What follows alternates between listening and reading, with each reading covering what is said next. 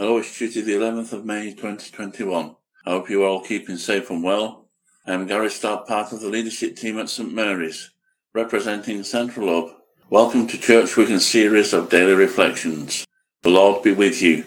Today we will be focusing upon Gospel of Luke, chapter 17, verses 11 to 19, the essence of which is sin, faith and duty. Jesus heals 10 men.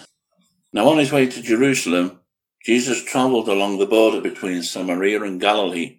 As he was going into the village, 10 men who had leprosy met him. They stood at a distance and called out in a loud voice, "Jesus, Master, have pity on us." When he saw them, he said, "Go show yourselves to the priest." And as they went, they were cleansed. One of them, when he saw he was healed, came back praising God in a loud voice. He threw himself at Jesus' feet and thanked him, and he was a Samaritan.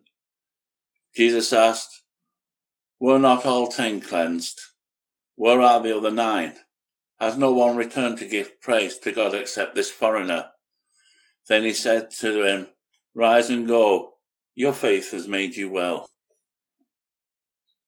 This passage tells us of Jesus healing 10 people with the dreaded skin and neurological disease, leprosy.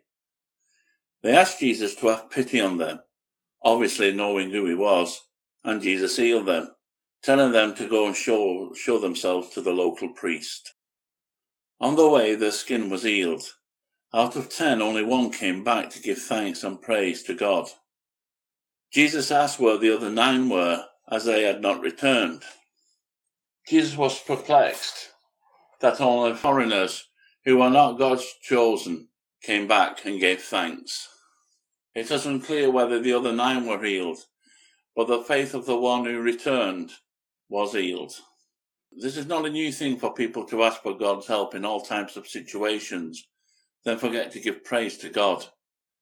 We all should be more watchful and be aware of the need to praise God when things are going well or bad. We need him at all times. How many of us who are or are not Christians ask for help and then forget to give praise? Father, we love you and we do praise you. Make us and others aware of our shortcomings in praising you. This we ask through your risen Son. Amen.